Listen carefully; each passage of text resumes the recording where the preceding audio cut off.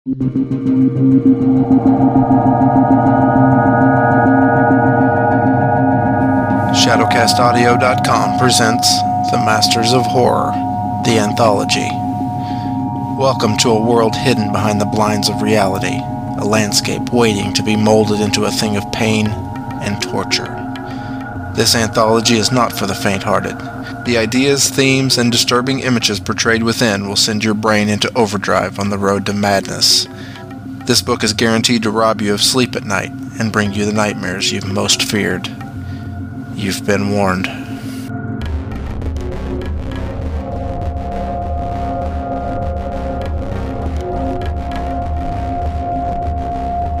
KK, Ken Kupstas, is the author of Stable Gun Logic, More Inhuman Resources, Clown White, a comedy of horrors, Inhuman Resources, and Rock Her World, A Man's Guide to Women. As an actor, he has appeared in the films The Casino Job, Go, Immortal, and Biohazard, The Alien Force. You can visit him at www.myspace.com/rockherworld. On another note, Ken was stricken with a brain aneurysm earlier this month and is currently in intensive care. As far as I know, he has not regained consciousness, so please keep him in your thoughts and prayers this holiday season. Here's Visitation by KK, read by Kate Sherrod.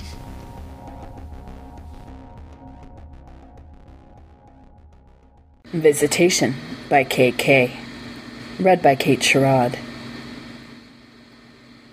There was turbulence at 10,000 feet as Jessica Walker descended towards Las Vegas, but she hardly noticed it. She could see the shaft of light from the top of the Luxor Casino Pyramid, and her heart was electric with anticipation and triumph. Alice, sweet Alice, Jessica thought with a trace of a smile on her lips. She'd named her that after seeing the movie of the same name. She'd be damned if Jeff was going to have his way and name her something else. Yes, Alice had been, his daughter too. It was most unfortunate the judge in the divorce case had seen it that way. But that was then. This was now. She'd changed. Soon, very soon, they'd all know. And things would be different. 5,000 feet. The lights of the other casinos on the strip came into view. Jeff, I can see our house from here. Oh, I'm sorry, your house. Very soon now. Alice, sweet Alice. She'd always looked forward to her visits. Ron Pulaski pulled into Jefferson Walker's driveway at 6:52 p.m. that night and stepped out of his Mercedes into a sudden lash of cold rain. He grunted in anger as the water doused his face and expensive suit. Damn, I moved here 'cause it's not supposed to rain, ever. Why he'd volunteered for this fool's errand escaped him for a moment. Then he remembered it was Andrea Stewart's assignment originally, until her recent problem. Custody of the child, Alice Walker, will be granted to the father, Jefferson Walker. Visitation rights will be granted to the mother, Jessica Walker, under the supervision of a court-appointed monitor. In Ron's legal experience, which wasn't a lot besides law school, it was new to him. Divorce courts were notorious for awarding custody to the mother, something he himself had grown up with. Fortunately, it had been when he was in his late teens and fully out for himself. God knew what divorces did to younger kids. By taking Andrea's place, he might get a glimpse of why Walker versus Walker had turned out the way it did. It all changed when the shamelessly drunk father, Jefferson Walker, admitted him into the Walker house. Hello there.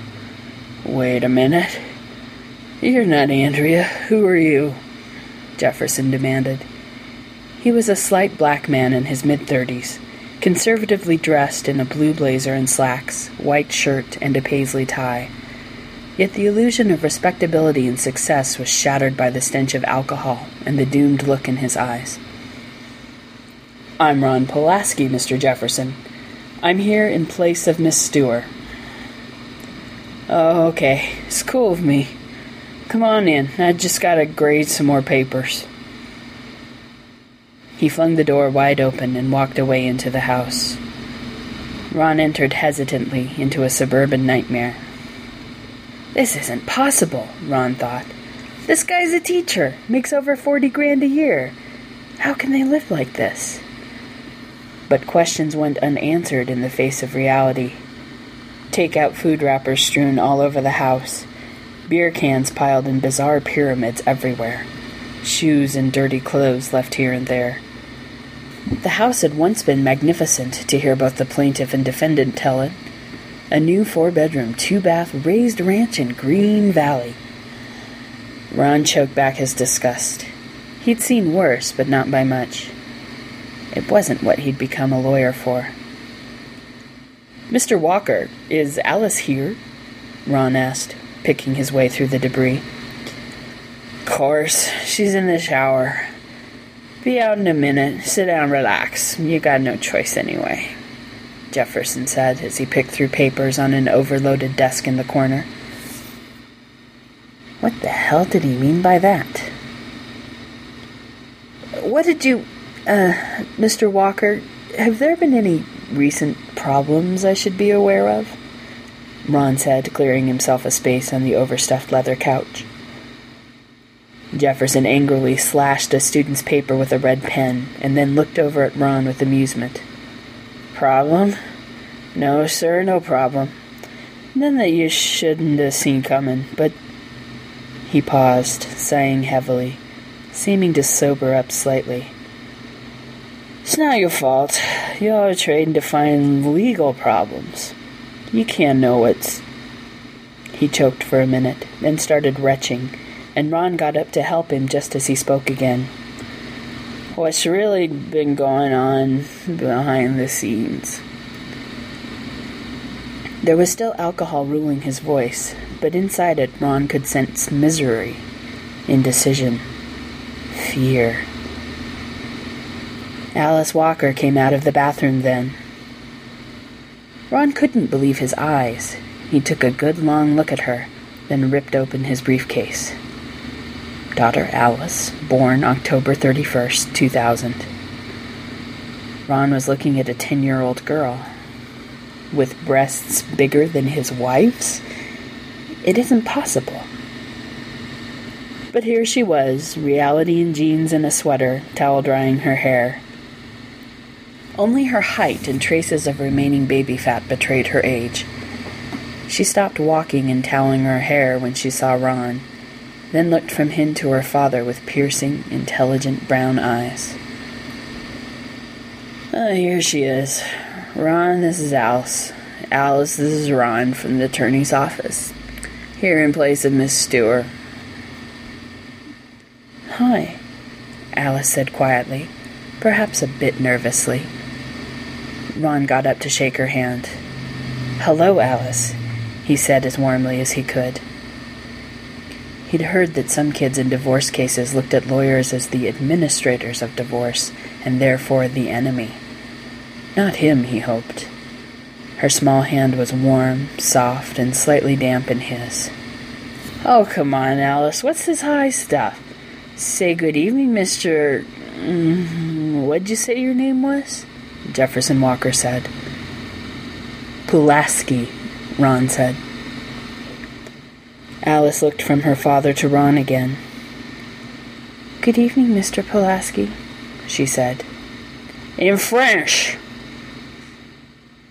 Alice frowned momentarily and said, "Bonsoir, Monsieur Pulaski." "That's better." Jefferson gave Ron a look of, "See, look what I did." Ron thought it was disgustingly petty, but he said nothing. He'd often heard that in the midst of custody battles, parents stooped to slimy depths to prove that they were the great shining role model and the spouse was a hellish parasite. Sad but true. "I'm going to clean up, okay, Dad?" Alice asked. "No, I'll get to it in a moment. You go get dressed for your mother. She'll be here soon," Jefferson said. Alice sighed, but gave Ron a polite smile and went to do as she was told. Jefferson stacked his papers and put them back in a briefcase, then started unenthusiastically cleaning the living room. You want a drink, Ron? Yes. A glass of water would be fine, thanks. Ron sat back down, a bit embarrassed to watch Jefferson shoving trash from all around him into a hefty leaf bag. Sure you don't want nothing stronger? Got gin, scotch, bourbon, vodka, rum. As if seduced by his selection, he put the bag down and pulled a bottle of Cutty Sart from a cupboard, pouring 5 fingers neat into a plastic tumbler. He took out another tumbler and filled it with ice water. No thanks. Ron looked to ensure that Alice wasn't nearby, then continued. Mr. Walker, I'm observing tonight as a favor to a coworker, so I'm not going to be too judgmental. But I think I should tell you, your conduct and surroundings right now could come back to haunt you if I were someone else. Jefferson frowned at Ron as he brought him his ice water. Then he laughed loud and long. Oh, I get it. It's 'cause I'm smashed and the house is a wreck. Yeah, I can dig you. Jessica's attorney might find out, or she might hire a private detective or something. She'd use it to drag us all back into court and fight for custody all over again. He took a drink and smiled sadly, as if envisioning it. But you know what? I don't really care anymore. I'm a sloppy drunk, it's obvious. Didn't used to be, and I hope to be able to change someday, but I love Alice, and I take good care of her. I make sure she's got clothes and food and a roof over her head. I make sure she does her homework and talk with her and teach her about the world. The court saw that. And Jessica wasn't worried too much. She could snatch Alice anytime she wanted, Jefferson said, sipping more scotch. Ron took a second to check his watch. She's a bit late, isn't she? Jefferson snickered. Yeah, she called earlier to tell me she was flying in. Didn't give me an exact time, though. Never does. She'll be here soon, though. Where does she live now? Jefferson shrugged. I got no idea. As he said it, he shuddered visibly, took another drink, and continued. You know, the funniest thing is, she's actually abiding by the court's decision when she doesn't have to. She can do anything she wants, anytime she wants. I can't stop her, neither can you or the courts or anyone else. Ron could feel the raw, sad futility seeping from Walker. It matched the hopelessness in his eyes, the burnt-out look of a man who had panicked for so long that his soul had just given up and lost its capacity for fear. Ron felt an urge to throw an arm around Walker, pat him on the back and say, "Come on, man, it's all right. Everything's going to be fine." But of course, he was a lawyer.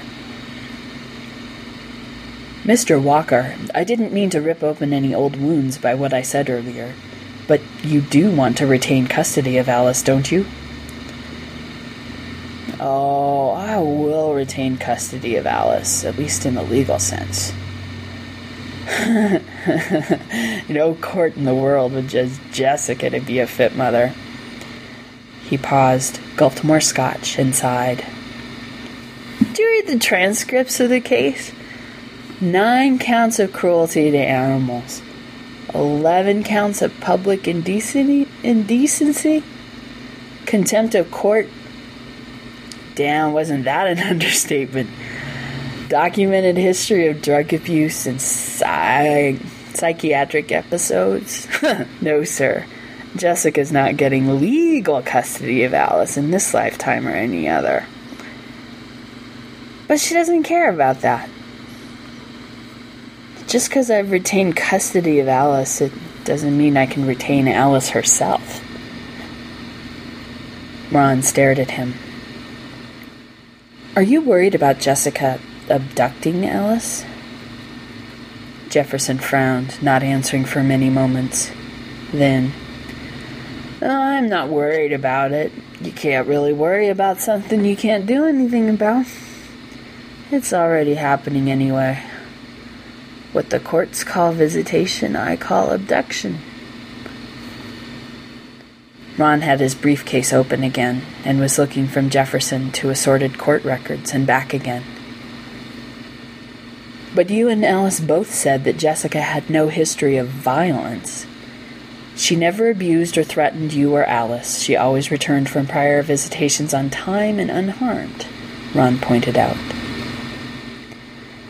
Jefferson laughed again. Then he crouched in front of Ron so his face was inches away. Not physically harmed, no. I know Jessica wouldn't deliberately hurt Alice, but, Alice is special. Any fool could see that.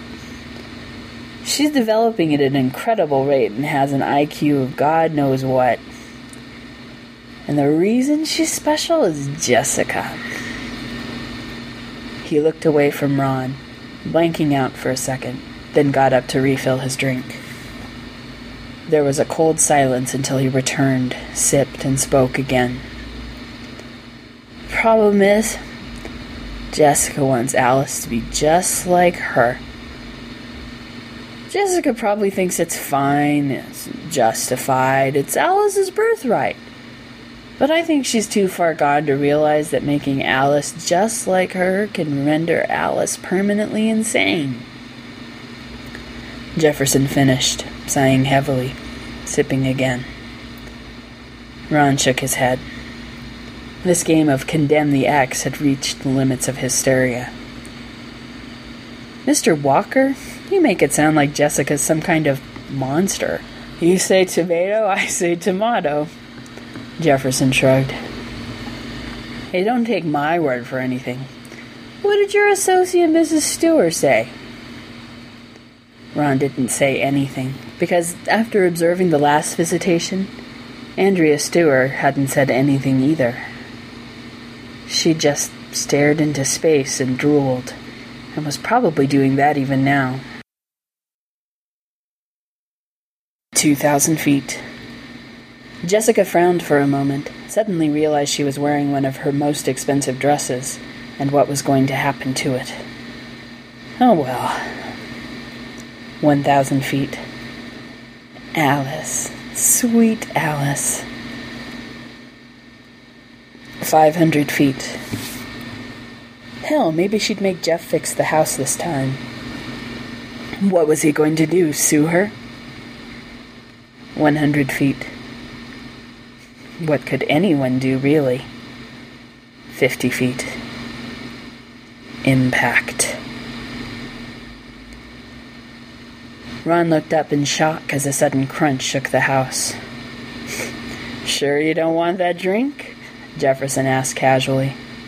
Another crunch came from the floor directly above them. What the hell was that? Ron blurted. Oh, Jessica. Better late than never. Alice! Your mother's here!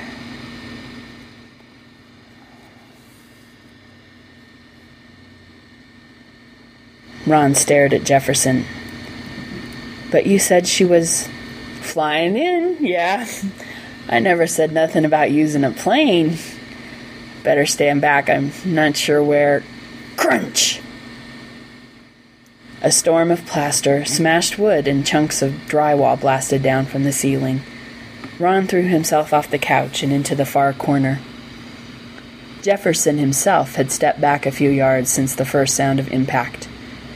As such, the crushed and bleeding body of Jessica Walker missed both of them as it slammed heavily down onto the living room floor.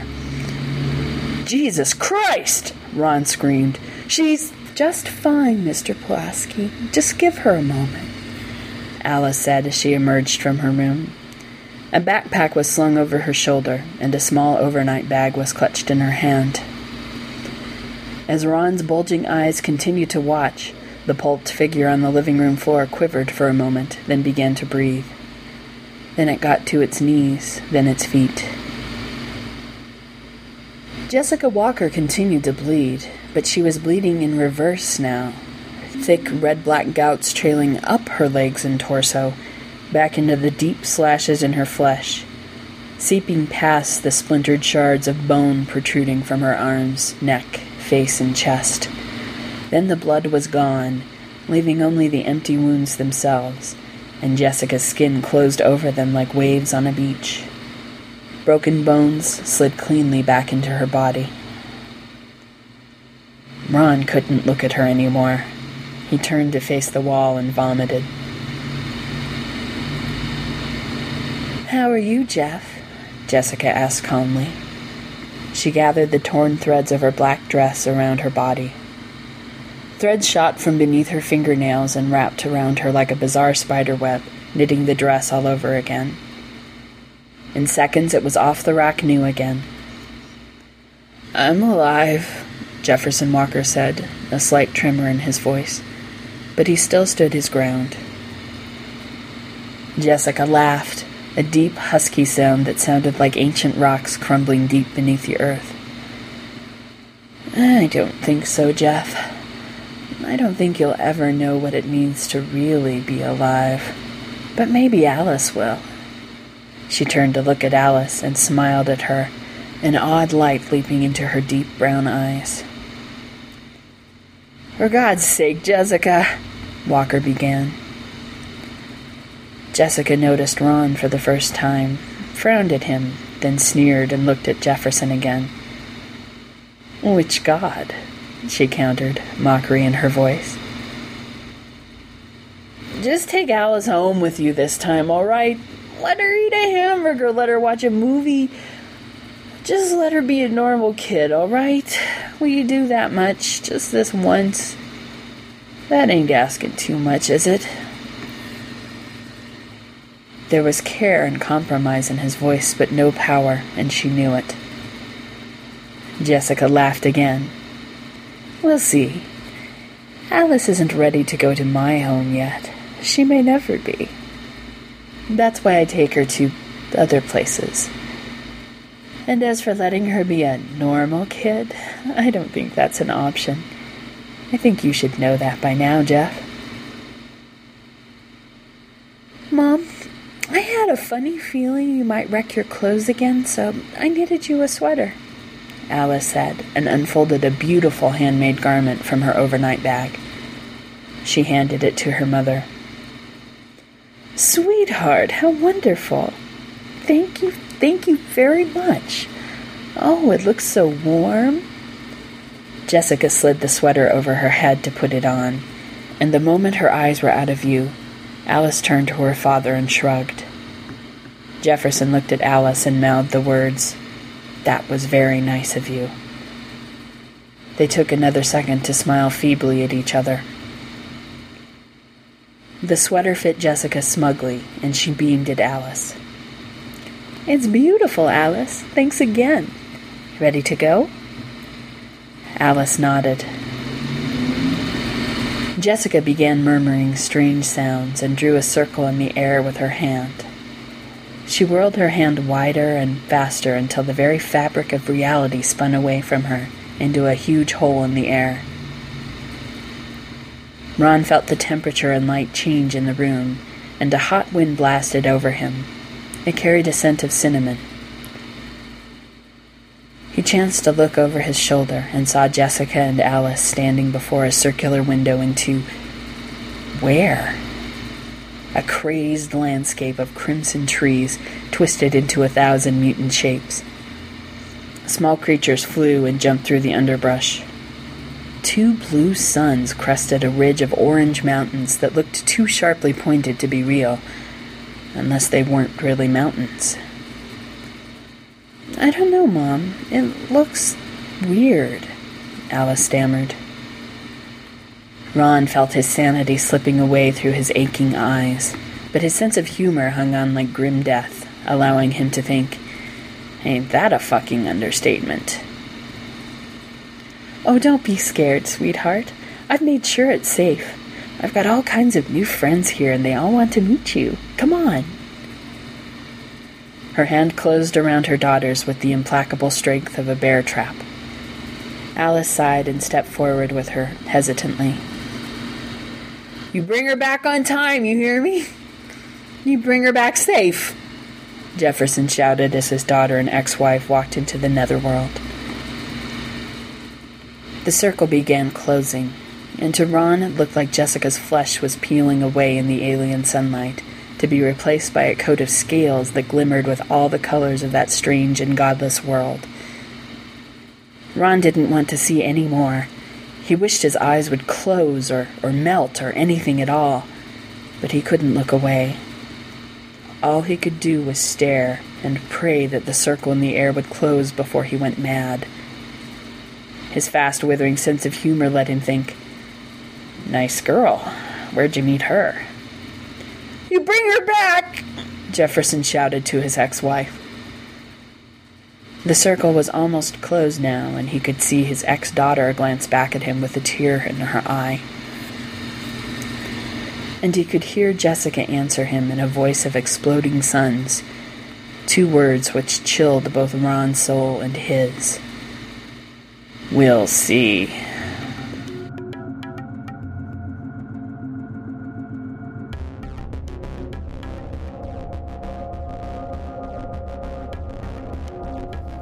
This has been a presentation of ShadowCastAudio.com and is produced under a Creative Commons Attribution Non-Commercial No Derivatives license. Copy it, share it, pimp it all you want. Just don't try to sell it or change it. We keep this going through you, the listener. For the duration of the Masters of Horror podcast, all who make donations to ShadowCastAudio.com will receive an ebook copy of the Masters of Horror. Just specify which format you would like. In addition, you'll also be entered to win a print version signed by myself, which will be given away at the end of the last episode. The music for the podcast is an original piece done specifically for the Masters of Horror by Christopher Carlson. Find more great selections at ChristopherCarlson.com. Thanks for listening.